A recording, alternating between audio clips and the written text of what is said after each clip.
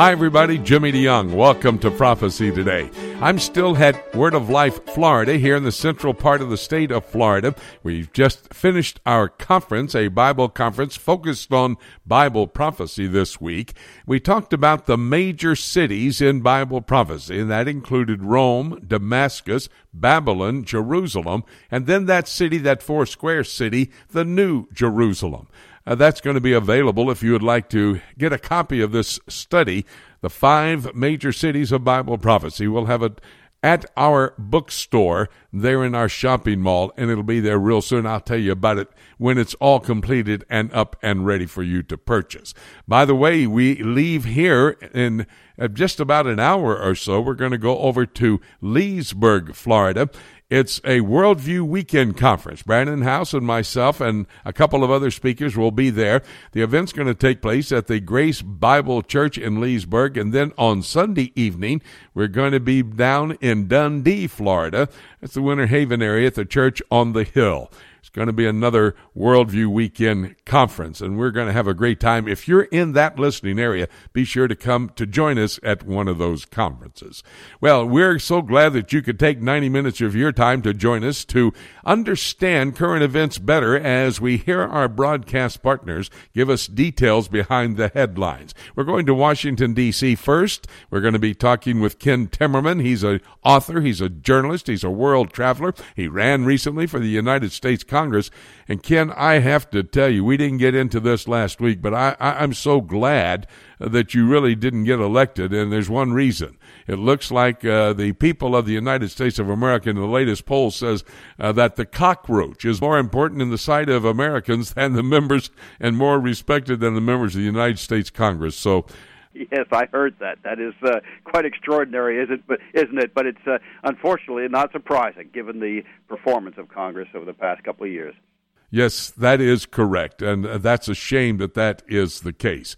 Well, let's talk about geopolitical activities together.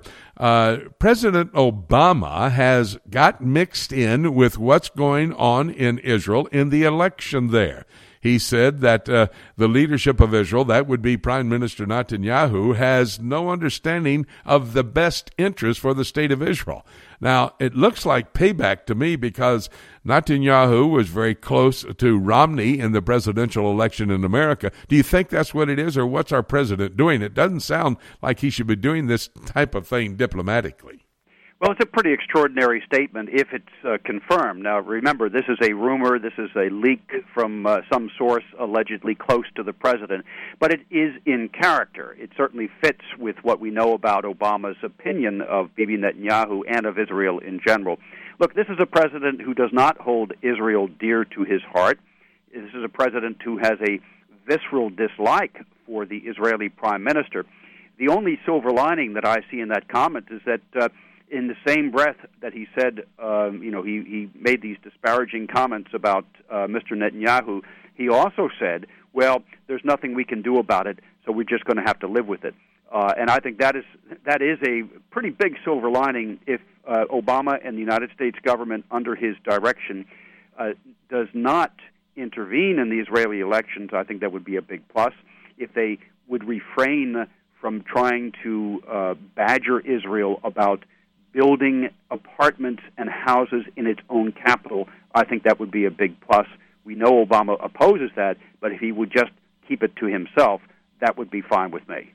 Yeah, it would seem like that would be the best case scenario for him just to be quiet about those things are really offensive. I would suggest the same thing to Prime Minister Netanyahu, because the two of us, the United States and Israel, need to work together in the days in which we're living, and that's for sure, especially as you look at what's happening in Syria. Now, there are reports that Bashar Assad, president of Syria, and the one responsible for ordering his military to kill some of its own people, now 65,000 plus have been killed. But I understand that Bashar Assad may be living in a warship there in the Mediterranean off the coast of Syria. Do you have any information on that?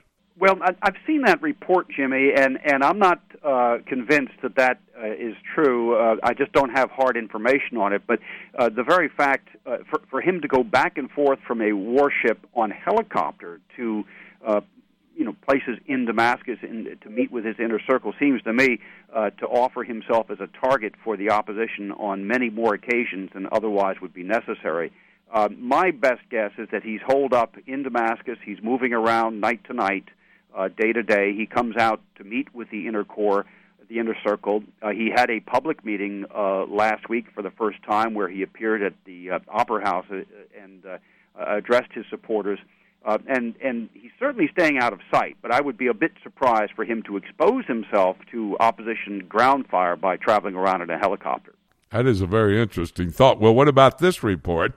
There is a statement that has been made that Bashar Assad has ordered his military to attack Israel should he fall, should he be taken out, whatever. Do you think they would follow through if indeed he was taken out? And is this report legitimate either? Well, that's the great question. I don't doubt that Assad would give those orders. That's certainly in keeping with the type of leader that he has been. Saddam Hussein was similar to that as well. He gave orders to his military to use chemical weapons if Baghdad were attacked in 2003.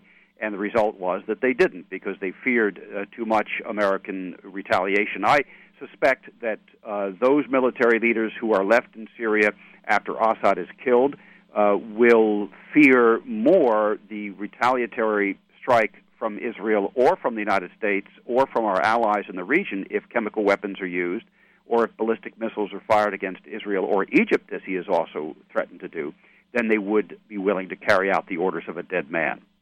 You know, it's interesting to me. You mentioned Egypt, and then you also mentioned the chemical weapons. I want to get to both of these issues. But President of Egypt, Mohamed Morsi, seems to be turning against Bashar Assad, talking about the fact that he had better be figuring out the way he's going to depart and get out of that leadership, give up his position as president. Looks like he's making a turn against Assad, but on the other side of that coin, I would have to think that may well be because of the Muslim Brotherhood's participation in the opposition groups against Assad. Absolutely. I think that's correct. The Egyptian government under Morsi, and Morsi, who is, repeated the vilest anti-Semitic filth that you could find across the Muslim world in televised speeches that have just become public.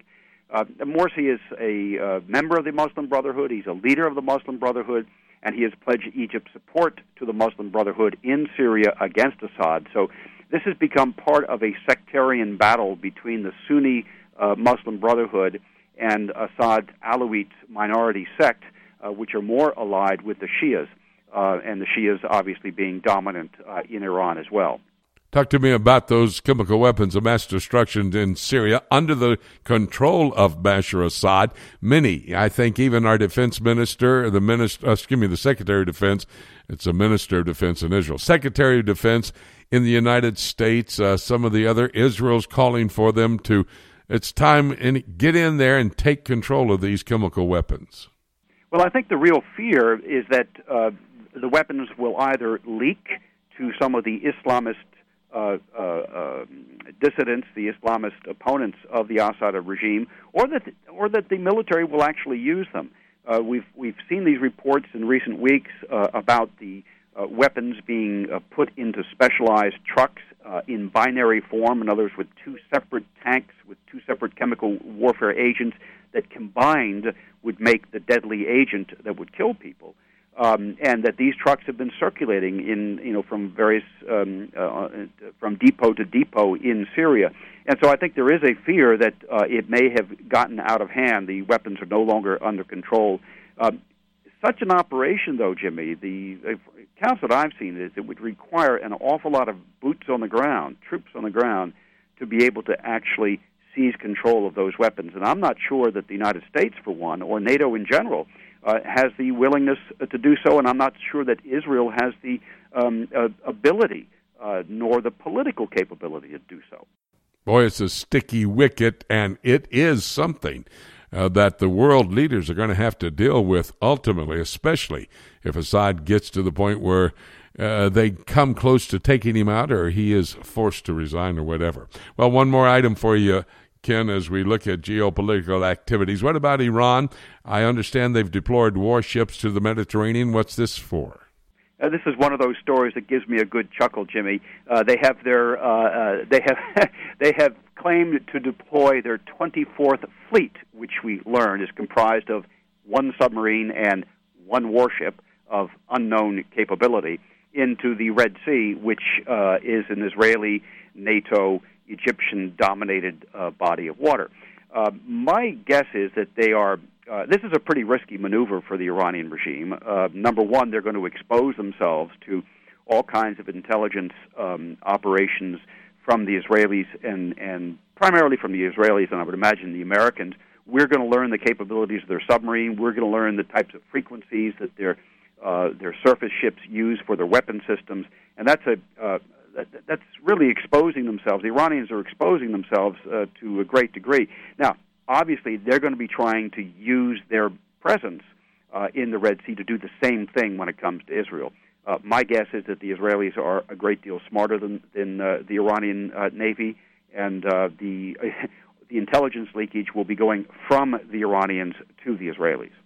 Ken Timmerman, he is the man who covers geopolitical activities around our world. We bring a couple of issues to him each and every week for his analysis. And this is key because we need to understand the truth behind, the details behind. Is a report valid or not? Ken helps us to come to the proper conclusion. Ken, thank you so very much, my good friend. We appreciate your availability to us, and we'll talk again next week. Thank you, Jimmy. It's my pleasure. We're going to take a break, and when we come back after the 2-minute break, we're going to have a Middle East news update. David Dolan is standing by. We'll be talking about the Israeli elections and another issue or two, so you join us right here as we continue on Prophecy Today.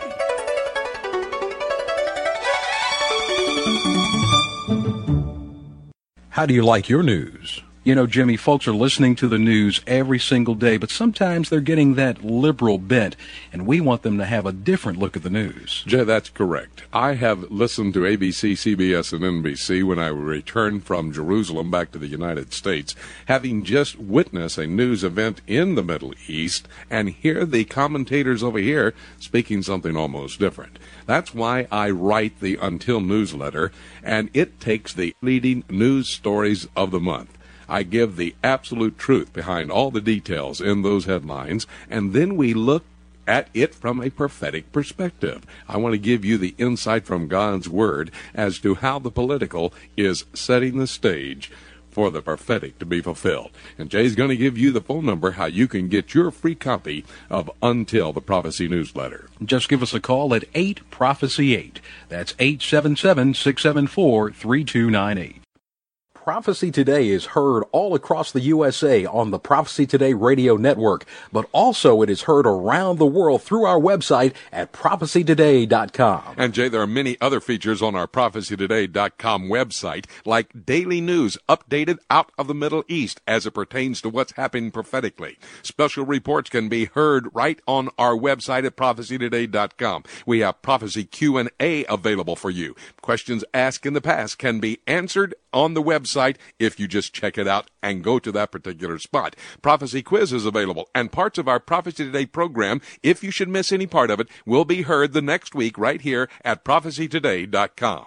And don't forget, you can even email your questions to us for our live radio broadcast. Just go to our website at prophecytoday.com. You'll be amazed, you'll be surprised at what you'll find on our website. Be sure to visit us at prophecytoday.com on the World Wide Web.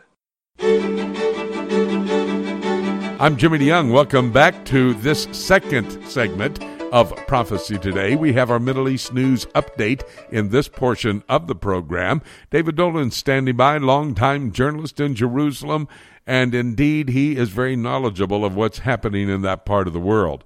Want to tell you that you can listen to any and all of these broadcast partners if you go to our website, prophecytoday.com, PTRN, Prophecy Today Radio Network. When you want it, at your convenience, you have radio.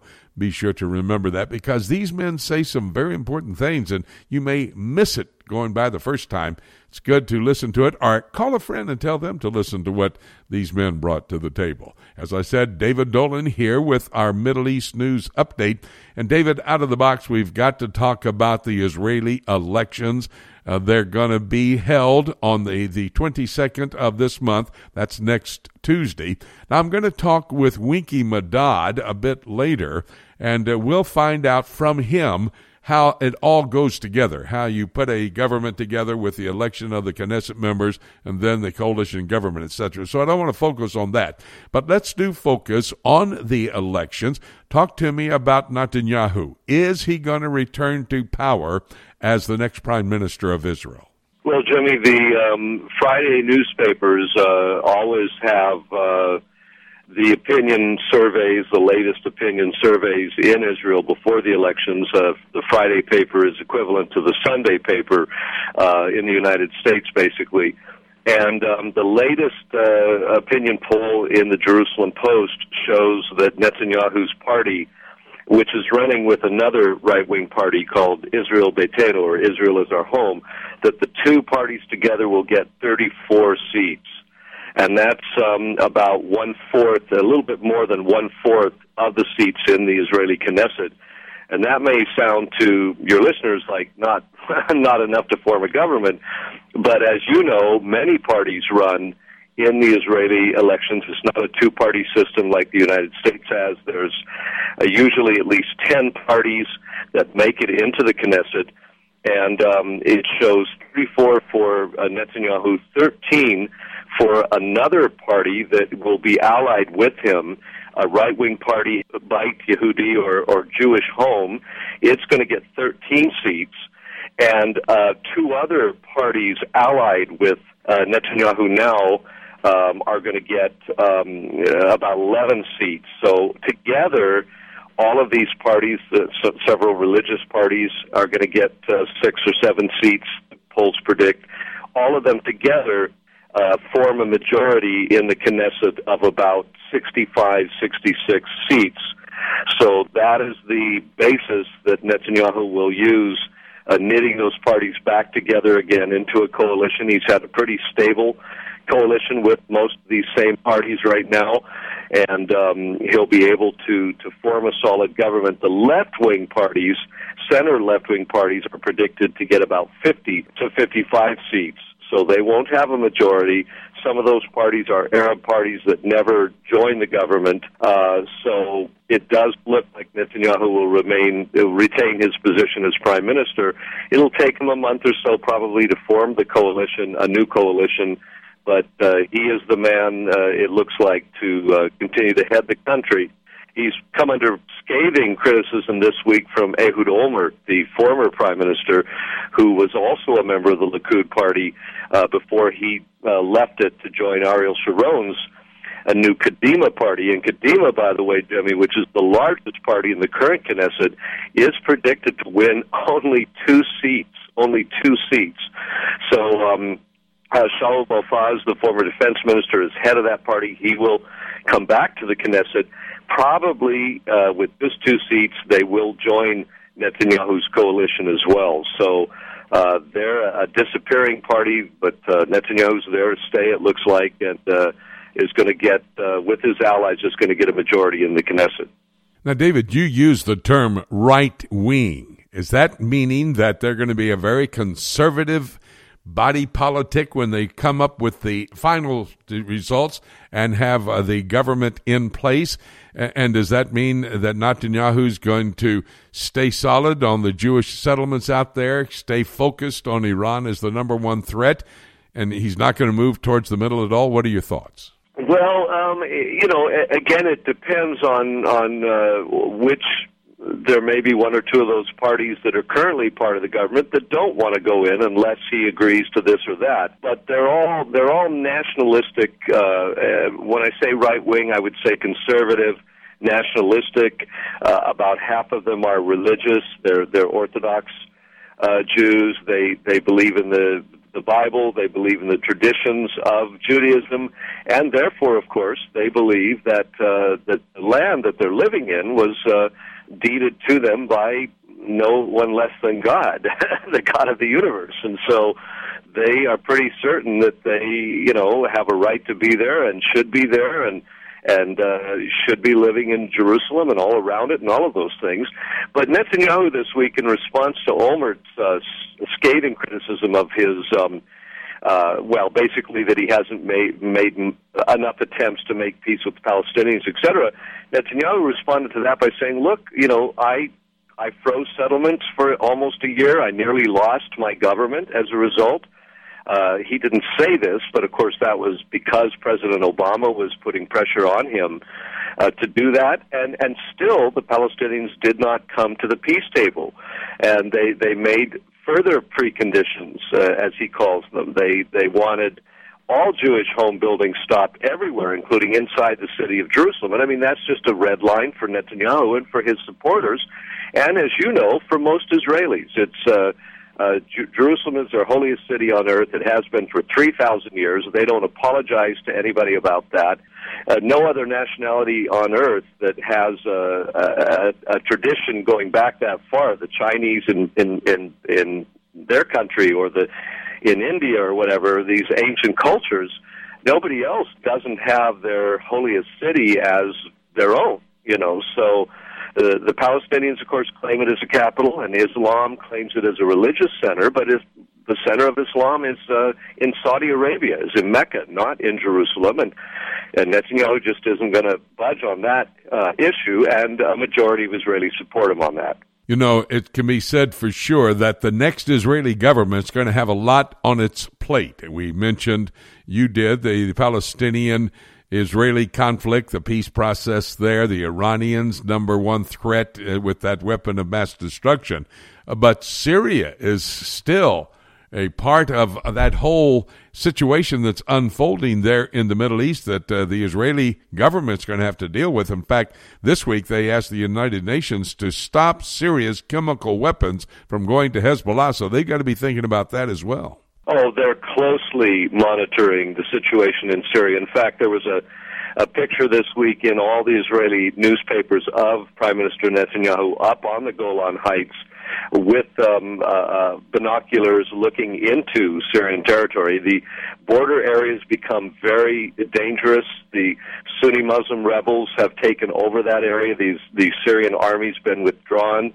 And some of these rebel groups are Al-Qaeda elements and, very militant Sunni Muslims. So the Israelis are extremely worried about that. And there was a report in the Israel Today magazine this week. A friend of mine is the editor of that.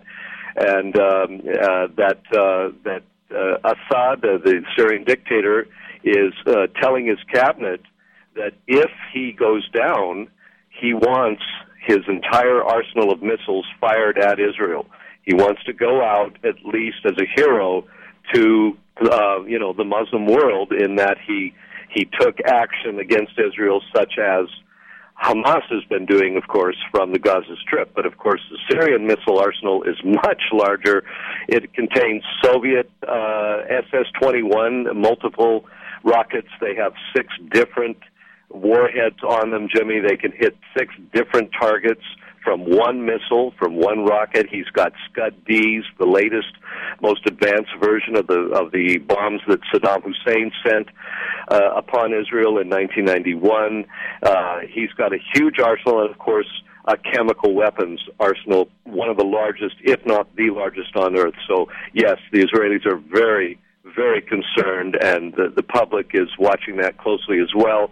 And I think that's why the right-wing parties are going to win this election next Tuesday, because they are more likely to stand firm on that issue and on Iran. And, of course, Iran is Syria's closest ally. Iran has a spy center near the Golan Heights. They listen to Israeli traffic phone messages and military traffic there, and it's a grave threat, Jimmy, and it's really something that is likely to explode this year. It's very, very unlikely that this will go on much longer. The Assad regime is falling, and Israel is right next door. David Dolan, he's the man who gives us our Middle East news update, and if you've listened for the last couple of minutes, you understand how important it is for us to hear what he had to say to us today in this report. David, thank you so much, my good friend. Appreciate it. We'll talk again next week. Thank you, Jimmy. God bless. We're going to take a break, and when we come back, we'll continue focusing on the Israeli elections. With Winky Madad, we'll understand how the government comes together as he explains it to us. That's all ahead right here on Prophecy Today.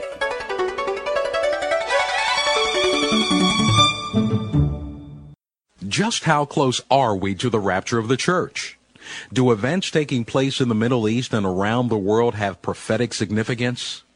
In his latest book, Sound the Trumpets, Jimmy DeYoung examines these questions and explains just how near the rapture of the church could possibly be. By comparing 4 trends from prophetic scripture to current events taking place in the world today, Jimmy shows that the stage is set, every actor is in place, and the curtain is about to go up on the end-time scenario set forth in the scriptures. Sound the Trumpets is a must-read for every serious student of Bible prophecy. To order your copy of Jimmy DeYoung's new book, Sound the Trumpets, for only $15, call us today at 8-PROPHECY-8. That's 877-674-3298. Or visit us on the World Wide Web at prophecytoday.com. Call today and make sure to get your copy of Sound the Trumpets. Welcome back to Prophecy Today. I'm Jimmy DeYoung, right here in the center part of the state of Florida. We're at Word of Life, Florida, Hudson, Florida. We're traveling out of this location for the next couple of days, go to Leesburg this evening for a Brannon House Conference, a Worldview Weekend, and then tomorrow evening into Winter Haven. More about that as we go through the broadcast. But we're thrilled to have you come back to us for another conversation. I promised Winky Madad would be standing by to talk with us. We found Winky someplace in the center of Jerusalem, and by the way, I think he's on his way to the football stadium. Winky, is that correct? Jimmy, that's absolutely correct. In what's called Gan Sacher Park, we have a craft stadium that was donated by the owner of the New England Patriots, who happens to be, if you don't know, the son of a rabbi, and he speaks a bit of Hebrew. And my son belongs to a team called the Jerusalem Lions. We have about a 12-team league here, and it's full American tackle football in terms of equipment, in terms of smashing about. The only thing is that it's an 8-man squad and a 60-yard field. But otherwise, you hear the crunching and the oomphs all over the place. Well, I can just imagine what that is like. Well, of course, soccer is a major sport in Israel, but now they have brought American football to the Jewish state, to the land of the Bible. Very, very interesting. Well, Winky, I want to continue my conversation with you about the elections that are coming up on Tuesday, the 22nd, there in Israel. Now, first of all, let me talk to you about the elections, but then I want to get into a conversation that'll help all of those listening to this conversation, eavesdropping on us, to understand how the government comes together in Israel. I did talk earlier with David Dolan about what is happening in the elections, but you briefed me. What are your thoughts as it relates to Prime Minister Netanyahu going back to power as the next prime minister? And what about the elections in general? And then we'll get into the details. Well, Jimmy, I caught just before leaving my office a headline in Time magazine, Israel is going to the right. And if you do a Google search, you'll find the same headline in 2009. So we keep on going right. Of course, the actuality is that the majority of Israel's population is realizing that these type of left-right don't really mean much. If you're for Israel's security, if you feel for Israel's ethos as the Jewish Zionist state in the land of Israel, the land of the Bible, if you feel that we have a right to be here and all sorts of basic issues, then that's centrist ideology, and that's what's coming around. If you ask me, though, will Mr. Netanyahu be much more, shall we say, determined in fulfilling any sort of the political platform he has issued, I won't go along with that. I would say he will try to maneuver without doing too much of upsetting the apple cart, which, of course, is a bit frustrating for many Israelis, especially, for example, having the President, Barack Obama, mention that he thinks that Mr. Netanyahu is a political coward and doesn't have Israel's best interests at heart. Did that have any impact on these elections at all? We don't know yet because it's only the second day since that happened, and I don't think that the party, the Likud, has sufficiently used that in its campaign sloganing. It takes, about a day or so to get these things up. Either the TV commercials, which are unlike the United States, they're very restricted in terms of the time slots and how long they go. Not depends on money that comes from the state.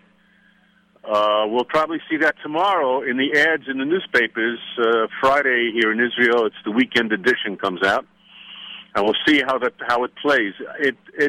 I don't know if we can measure it by the polls until maybe Saturday night. Winky, why do you think? Now, I know you can only give me an opinion.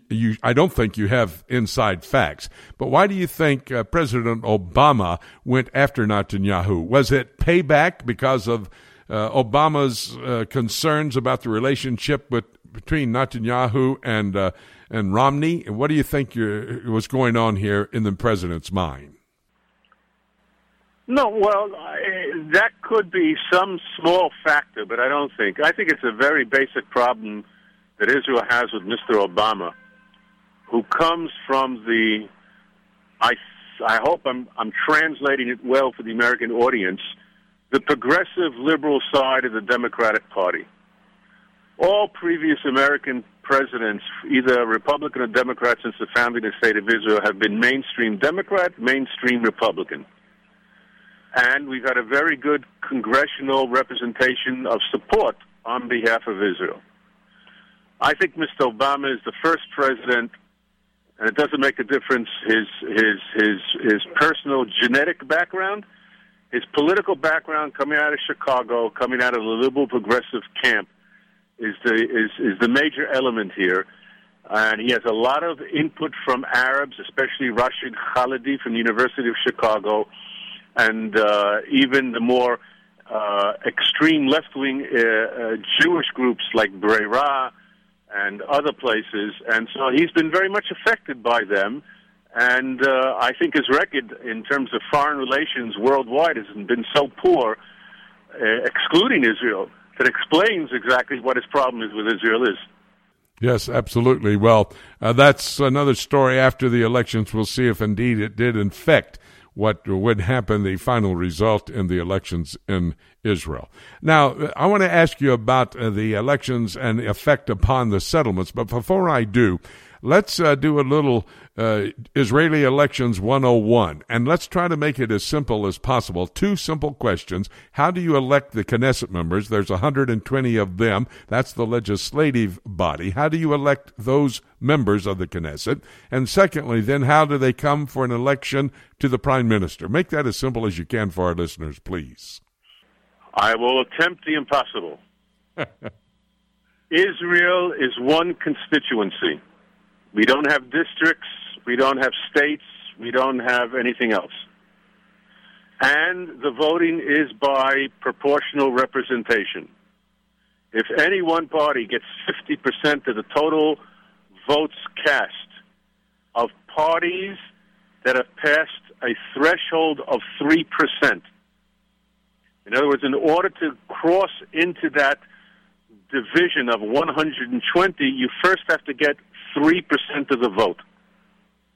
If you do, then you all sit down at the elections committee afterwards. You throw away all the votes of all the parties that did not get 3%, and you divide that by 120, and you'll have to do that several times because there's always remainders. No party gets exactly division. If you have 10% of that vote, you'll get 12 seats. If you get 20% of that vote, you'll get 24 seats, and on and on. 4 years or less, and that's the optimum term, 4 years or less, because at any time This 120-member Knesset can call for a vote of no confidence. That could bring a government down. They have to start the process over, or the president may select someone else to try to form a coalition government. This is a coalition. Only one house of their legislative body, not two like in the United States, the House of Representatives and the United States Senate. It's quite interesting, and they have as many as 18 different political parties who sometime get into that horse trading, as Winky referred to it, in pretty intense operations, and it's a very interesting thing to watch. Never a dull moment as far as Israeli politics are concerned. Well, that will take place on the 22nd, next Tuesday, when the elections happen in Israel. We'll be on top of that. We'll keep you informed as to how that all comes out. Talk to me now, though, when the election does take place, Winky, what kind of effect, or will it have an effect, on the Jewish settlements, those some 500,000 people living out in those some 200 settlements in Judea and Samaria? Will it affect these settlements and their life into the future at all? Well, I could give you one example that will connect to the previous issue that we discussed. If, for example, one of the parties, be it the Jewish Home Party or one of the other parties, says, we want major portions of the Levy report, which was drawn up to review the legality of Jewish communities in Judea and Samaria, but beyond the Green Line, and the status of the various outposts and other communities that perhaps have been unauthorized up until now. If they make that a condition for joining the coalition, that would be a major coup. In other words, they say, we won't join your coalition unless you commit within the next 2 years to adopt major portions of that report and therefore ease the claim of illegality or outlaw or maverick outposts, which is not really true. It's just a matter simply of the Planning or Zoning Commission has not given its full approval yet. That could be an example of how we could benefit. And also show how the coalition is built. We hope also that there'll be major changes in the civil administration authority under the military governor. We have had problems with the legal department over the past couple of years. Mr. Barak, who's a former labor member of Knesset, he's now a independent, shall we call it, he managed to get left-leaning lawyers into that legal department, which can gum up the works, shall we say. So then, indeed, there is going to be some type of an effect on the Jewish settlers out there. Well, God brought into existence, He instituted human government way back in Genesis chapter 9 and verse 6, after Noah and the flood took place. He brought human government into existence, and it has affected this world throughout all of the ages. But we've read God's prophetic word as well, and human government will be used to accomplish God's will among the Jewish people. And that will is that they get the land that God has promised to give them. Would you not agree that man may be elected to govern a people, but God is still in charge?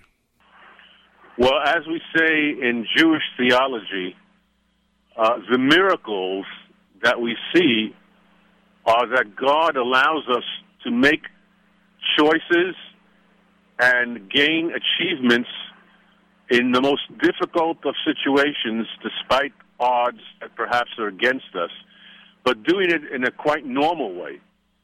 That is the miracle. I mean, it's easy to snap a finger and have something change from blue to white. The hard miracle is making it seem easy when it's very, very difficult. That's the grace that God has given us in His involvement in this world. Wow, that's a great explanation, Winky. I appreciate it so very much. Well, everything you've talked to me about today, how the Israeli government comes to power, their legislative body, the Knesset, and then how they elect a prime minister. We tried to make that simple for you so you can understand it. We'll stay on top of the story so you will be able to receive the end result as well. And now Winky telling us how God is still in charge, even though human government is in place and may not seem like it's happening, but it is. It's not as simple as a click of the fingers. It is unfolding before our very eyes, and that's why we have conversations with people like Winky Medad. Very brilliant guy, and very on top of everything that's happening in that part of the world. Winky, the best to your son as he goes into this football game tonight. Thank you for taking a moment before you go to the game itself to spend some time with us, and we'll talk again real soon. Thank you, buddy. Jimmy, thank you very much. Goodbye to you and our listeners. You know, I always enjoy having a conversation with Winky Medad. He's a man very practical, going to his son's football game. American football there in Jerusalem. That's great. But he brings to the table information that we need to know as we look at the events unfolding there in Israel, and how to understand how the government comes together, I think, was very profitable for us today.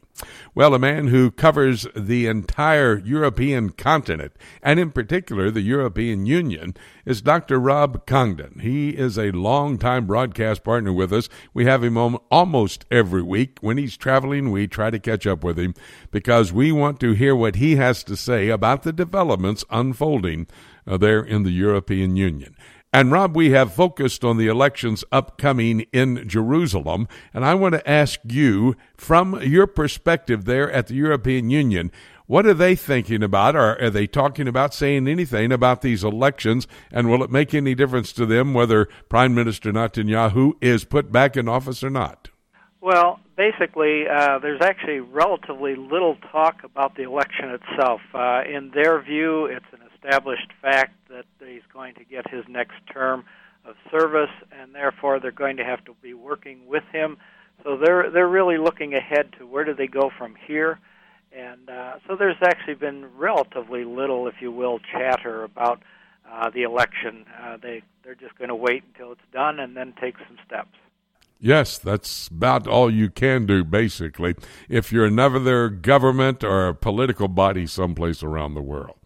Well, there is an interesting development as it relates to the European Union and Israel. For many years, the Jewish people in the state of Israel stopped to remember the Holocaust. They remember those 6 million Jews that died during that horrific time during World War II.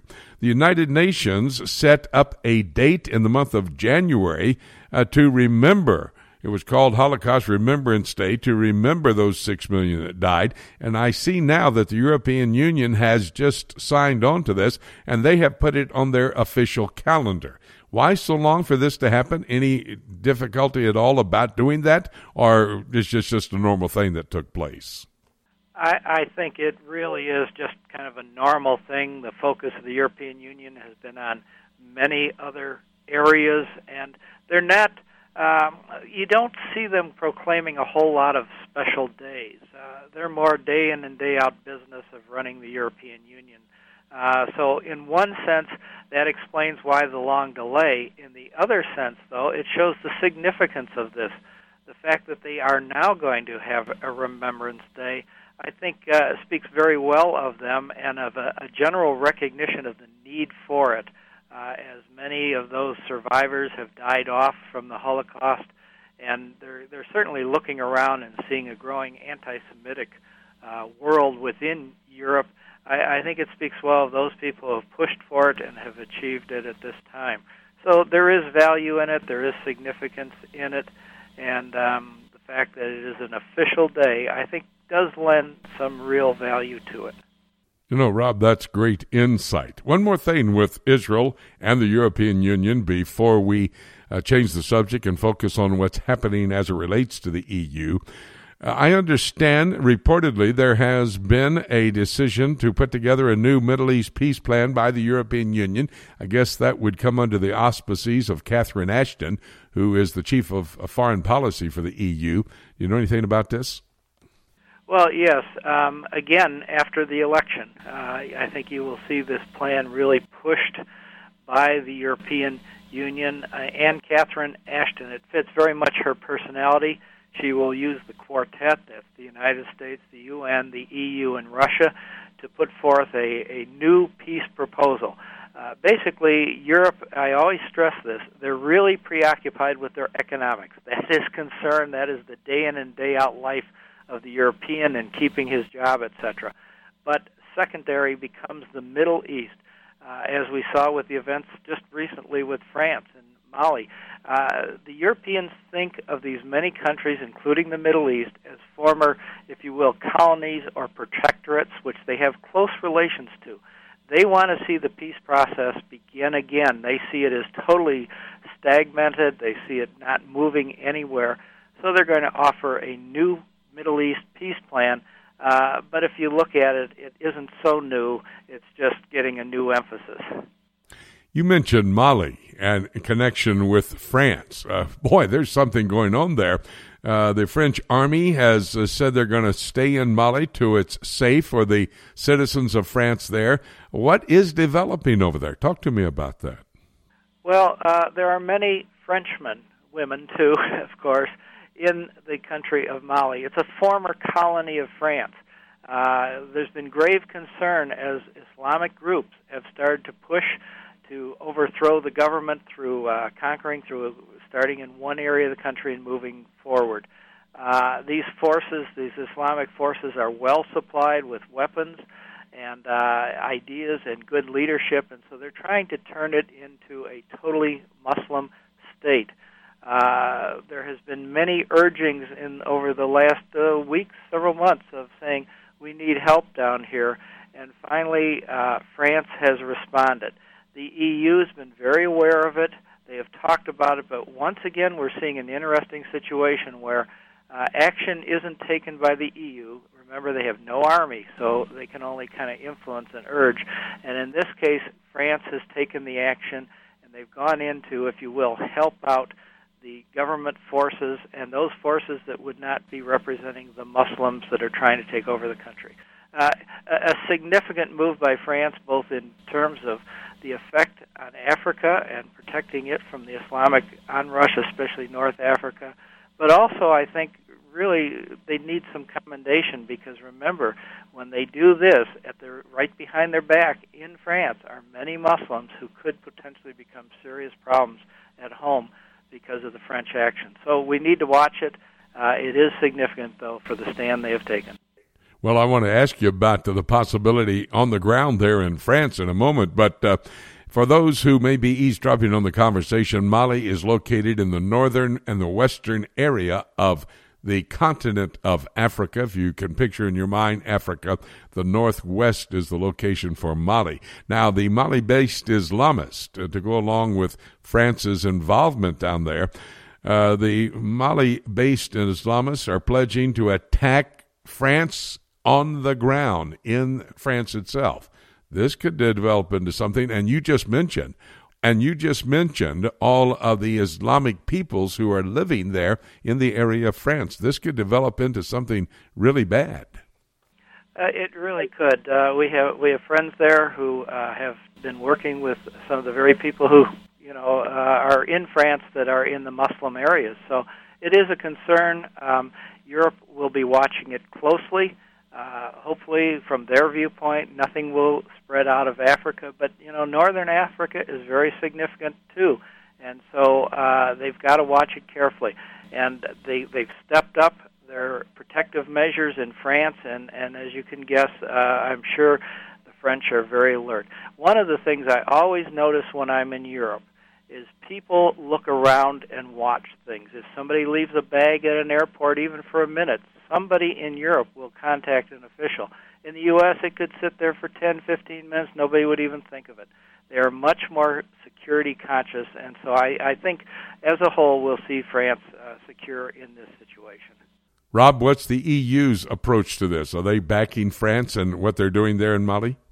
Oh, absolutely. Again, the EU has no army. I think these type of events are going to be pushing the EU to create its own rapid army. But right now, they're glad that France is doing it. They are very supportive of it. The other nations in the EU are fully behind it. And so for France, it's a full go-ahead.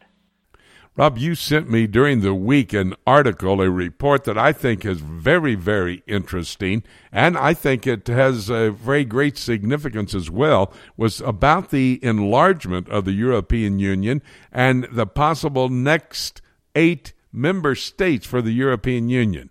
Now, is this going to change everything? Just talk to me about this. Well, I always suggest to the listeners and people that I meet, look at maps. And when you hear of a country that you're just not familiar with, look at the map. It'll tell you a lot.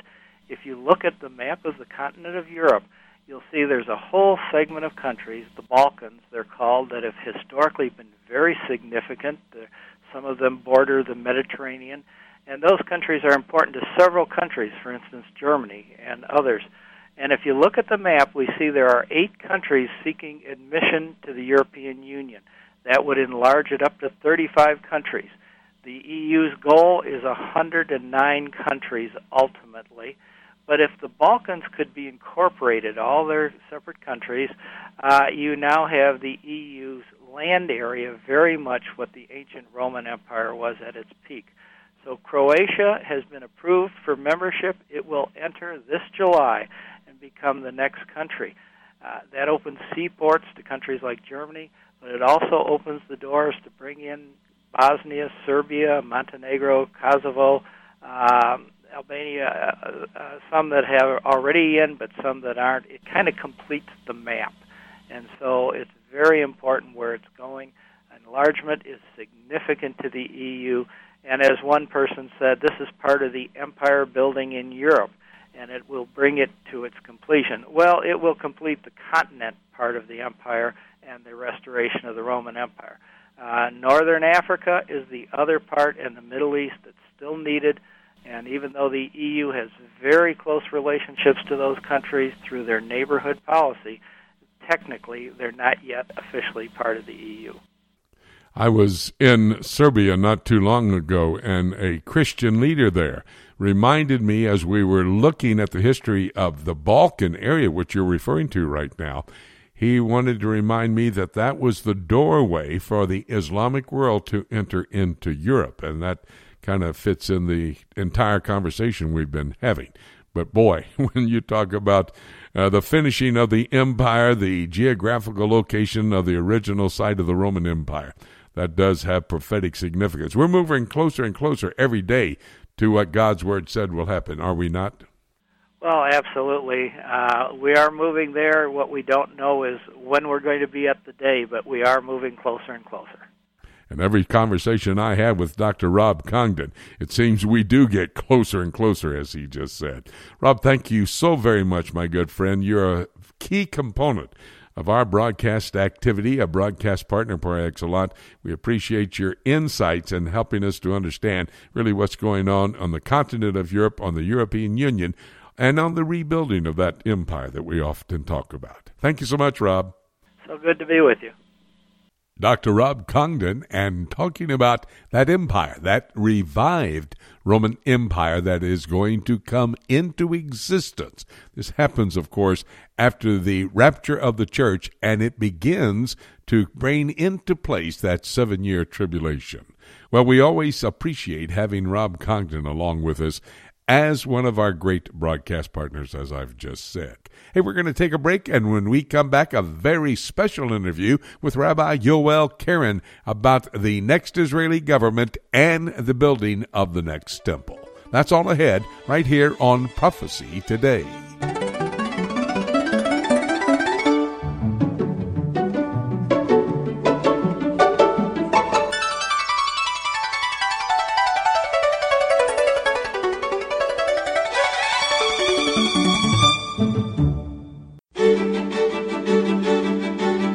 Hi, everybody. Jimmy DeYoung. Welcome back to Prophecy Today.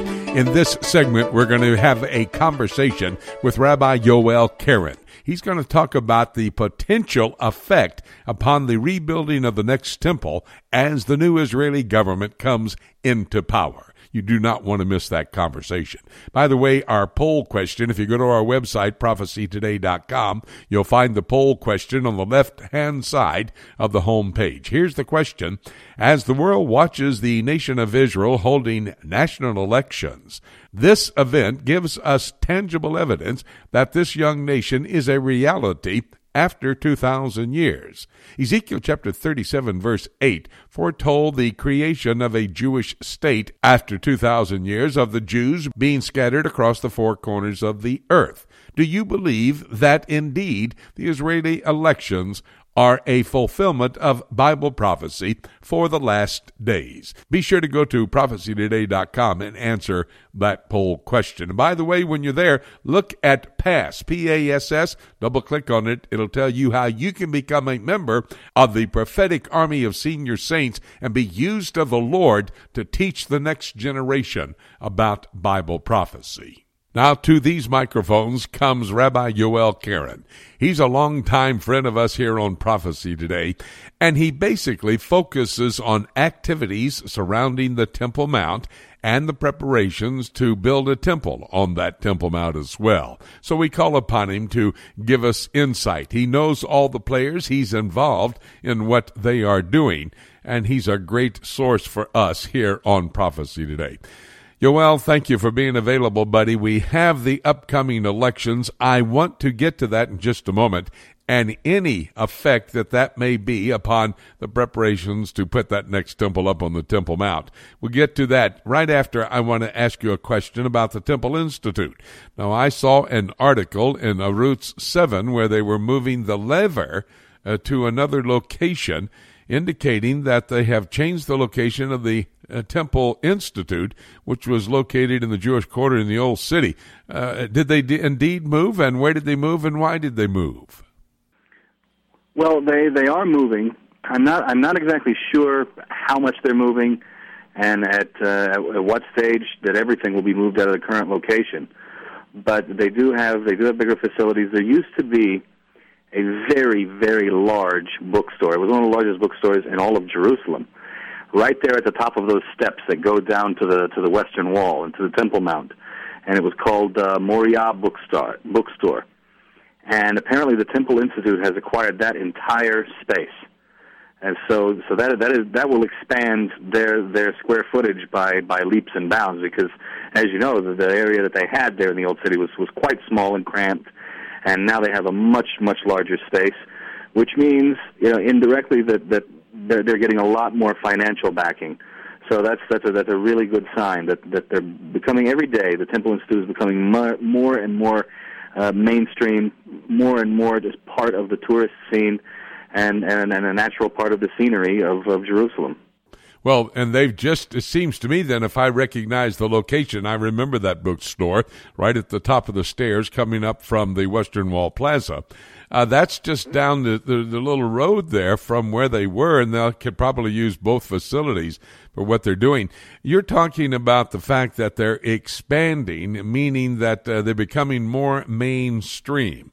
Now, the last time we had a conversation, you said that basically all the implements had been prepared, the priestly garments were prepared, the men who had been trained to do the priestly duties, they were basically trained. But now it was the responsibility of all of you who want to put a temple on the Temple Mount to set the mind of all of the Jewish people looking towards the building of a temple. Is that a part of the process now, that indeed they want to grab the thought process of Jewish people and help them to recognize what needs to be done? But at the same time, you're talking about being right there on the avenue of the tourists, the Christian pilgrims that come into Israel. And always I take my group there to let them see what's going on. Is that a part of the whole scheme in their moving to a larger facility? Absolutely, because as you know, about probably 2 years ago or so, they built a small mock-up of the Holy Altar. And what they did was they built it on the smallest scale that it could possibly be built according to Jewish law and still be fit for use. It's basically 1 cubit by 1 cubit, and it's a very small altar. They quite honestly, they just didn't have the space where they were. And from what they've told me, what they're about to do with this new larger space is build a much larger, much more grand, like I said, a mock-up of the altar. It won't be an actual altar used in services, obviously, because it's not on the Temple Mount, but it will be much, much larger and much nicer, and could possibly be used to help train priests, actually walk up on the altar and practice what they would do, where they would lay the different pieces, how the wood would be stacked, because there's a certain order for everything that goes on the altar. So that is part of it. And when people see, it was a big thing, when people actually got to see and lay their eyes on an actual kosher Jewish altar for the first time in many, many hundreds of years. And so then to see one much nicer, much bigger, much closer to the scale that could actually be used on the temple, it'll have a psychological effect, be much more awe-inspiring to people when they see it. So that, like you said, it's really there to change the minds and hearts of people and get them prepared. That's what's going on right now. Now, as I understand it then, both Jewish and Christian visitors to the Temple Institute will be able to go in and see this in a larger facility, so it'll be easier to work around and look at what is ultimately going to be up on the Temple Mount. Absolutely. That's the purpose behind the entire thing. Now, let me ask this question. It probably does not need to be asked because I know all the personalities there. I've known them for over 20 years. I documented what they were doing way back in 1991. But this is not simply a tourist attraction. These people are serious about preparing the implements, training the people, the personnel who will need to operate the temple and ultimately go up there. They're just simply waiting for the opportunity to enter the Temple Mount and start erecting that temple. They're real serious, aren't they?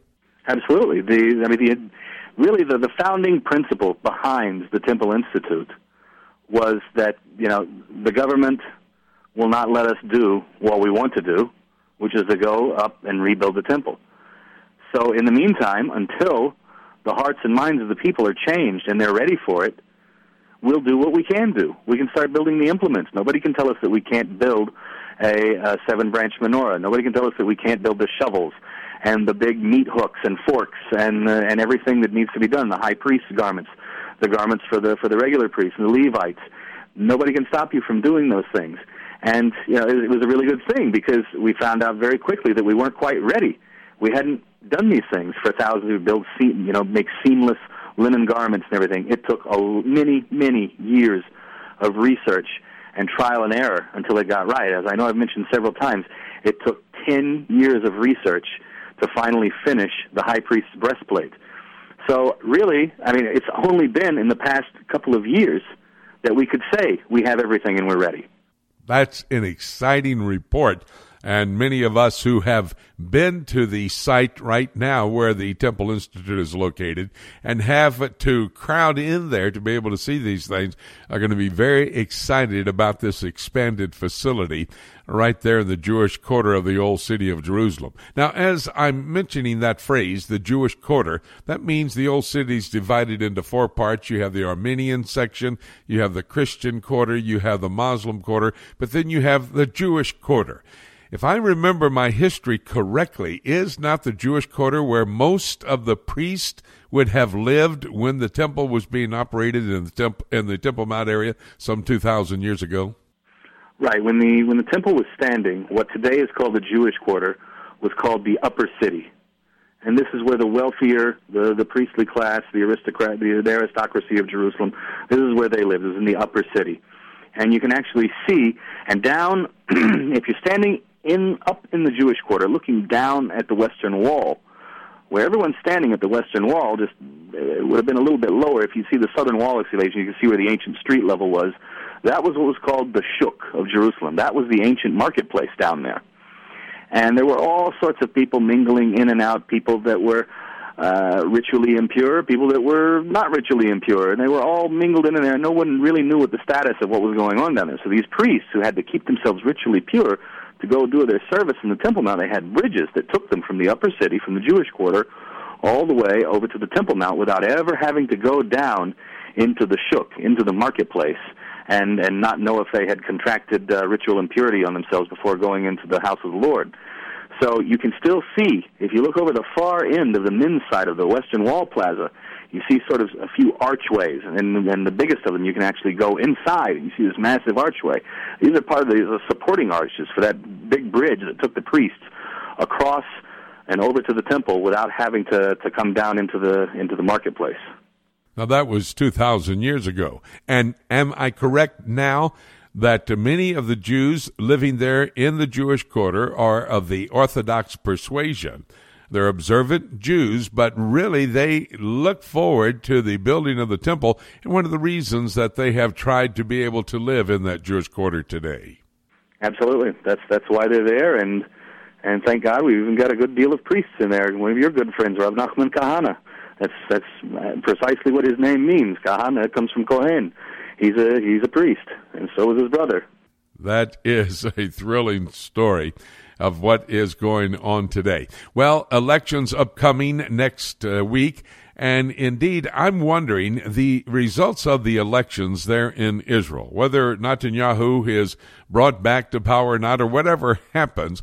Let's think about, will these elections, or any elections in the future, hinder or help the rebuilding of the temple? Is the Israeli government interested in seeing a temple built on the Temple Mount?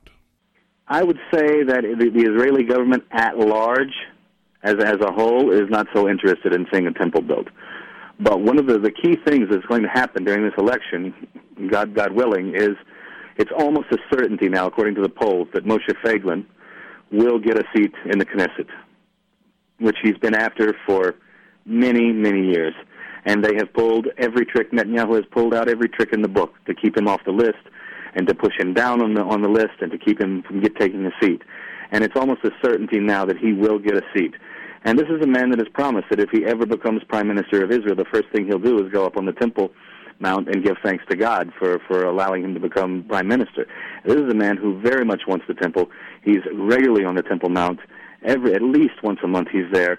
He was hauled off just a few days ago for bowing down and praying on the Temple Mount, and he's a real fighter. And in addition to that, we have another party, it's called Otzma Yisrael, the Strength for Israel party. These men are very, very pro-temple, and they're projected to get 2 or 3 seats, possibly more, but I think that they're wavering between 2 and 3 seats right now. So very, very positive outlook here. This next Knesset, this next government, will be definitely an improvement for the Temple Mount situation. Well, human government does make decisions today affecting all of our activities. And, of course, we're talking about now the rebuilding of the temple on the Temple Mount in Jerusalem, and the Israeli government not too interested in that taking place. It'll be a very controversial situation if it does come to pass before you have removed all the Muslims from that area. The Dome of the Rock, of course, a Muslim commemorative building. And the Muslims now control, with the Islamic Trust, they control the Temple Mount. That's human government. But am I not correct, Rabbi? According to the ancient Jewish prophets, God's government is going to guarantee there will be a temple someday, maybe not too long into the future, there on the Temple Mount. That's right. There's one king and one Father, and that's who we ultimately rely on, because we know that He's the source of all blessing, and He's the decision maker. So thank God for that. He's the decision maker. Amen, amen. Well, that's great, Rabbi. Rabbi Yoel Karen, a dear friend of ours. He's a man on top of what's happening as it relates to the Temple Mount, preparations to build the next temple, and all the personalities that are involved in that. Yoel, thank you so very much for being with us. We'll talk again real soon, I'm sure, down the line. Thank you. That was one very interesting conversation. You may want to re-listen to that. Go to my website, prophecytoday.com, PTRN, Prophecy Today Radio Network is where you can listen to it. We're going to take a break, and when we come back, I'll take a look at the book right here on Prophecy Today.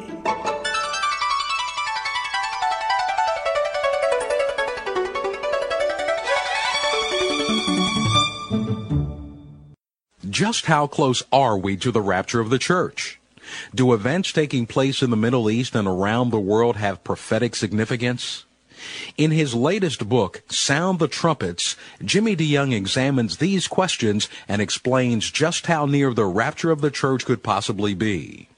By comparing 4 trends from prophetic scripture to current events taking place in the world today, Jimmy shows that the stage is set, every actor is in place, and the curtain is about to go up on the end-time scenario set forth in the scriptures.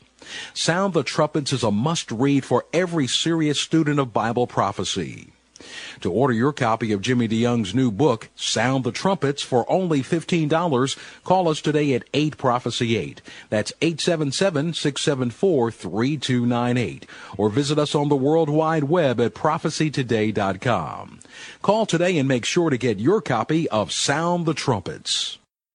Prophecy Today is heard all across the USA on the Prophecy Today radio network, but also it is heard around the world through our website at prophecytoday.com. And Jay, there are many other features on our prophecytoday.com website, like daily news updated out of the Middle East as it pertains to what's happening prophetically. Special reports can be heard right on our website at prophecytoday.com. We have prophecy Q&A available for you. Questions asked in the past can be answered on the website if you just check it out and go to that particular spot. Prophecy Quiz is available, and parts of our Prophecy Today program, if you should miss any part of it, will be heard the next week right here at prophecytoday.com. And don't forget, you can even email your questions to us for our live radio broadcast. Just go to our website at prophecytoday.com. You'll be amazed, you'll be surprised at what you'll find on our website. Be sure to visit us at prophecytoday.com on the World Wide Web. It's time right now here on Prophecy Today for us to take a look at the book. On Prophecy Today weekend, a special edition of Prophecy Today, focusing on the Israeli elections, we had David Dolan come and discuss the elections with us. It looks like Prime Minister Netanyahu will be returned to his position as Prime Minister because he'll be able to put together a coalition government that will accomplish that goal. By the way, we had Winky Madad, a broadcast partner with us, who told us how the Israeli Prime Minister comes to power, how he is elected through the process of a coalition government. And we looked at the Israeli elections from the United States and European Union standpoint, with Ken Timmerman covering the geopolitical activities headquartered in Washington, D.C., and Dr. Rob Congdon with our European Union update and helping us to understand what their thinking is about the Israeli elections. Rabbi Yoel Karen talked with me about how this next government, the Israeli government that will come to power, might well affect or even hinder the movement to rebuild the temple on the Temple Mount in Jerusalem. By the way, all of these conversations that I had with our broadcast partners can be heard at prophecytoday.com. You go to our website, and there you can go to PTRN, Prophecy Today Radio Network. This is radio when you want it, when it's convenient for you, when you have opportunity to sit and listen to the broadcast. You know, even the discussion of an Israeli election in the Jewish state of Israel is tangible evidence that Bible prophecy has been fulfilled and will be fulfilled in the future. Let me take a moment to explain what I'm talking about when I said even the fact that the Israeli elections are taking place is a fulfillment of Bible prophecy. You might remember back 2,000 years ago, just at the time of Christ, at the end of his ministry, when he ascended into the heavenlies, he was making a statement that seemed strange at the time.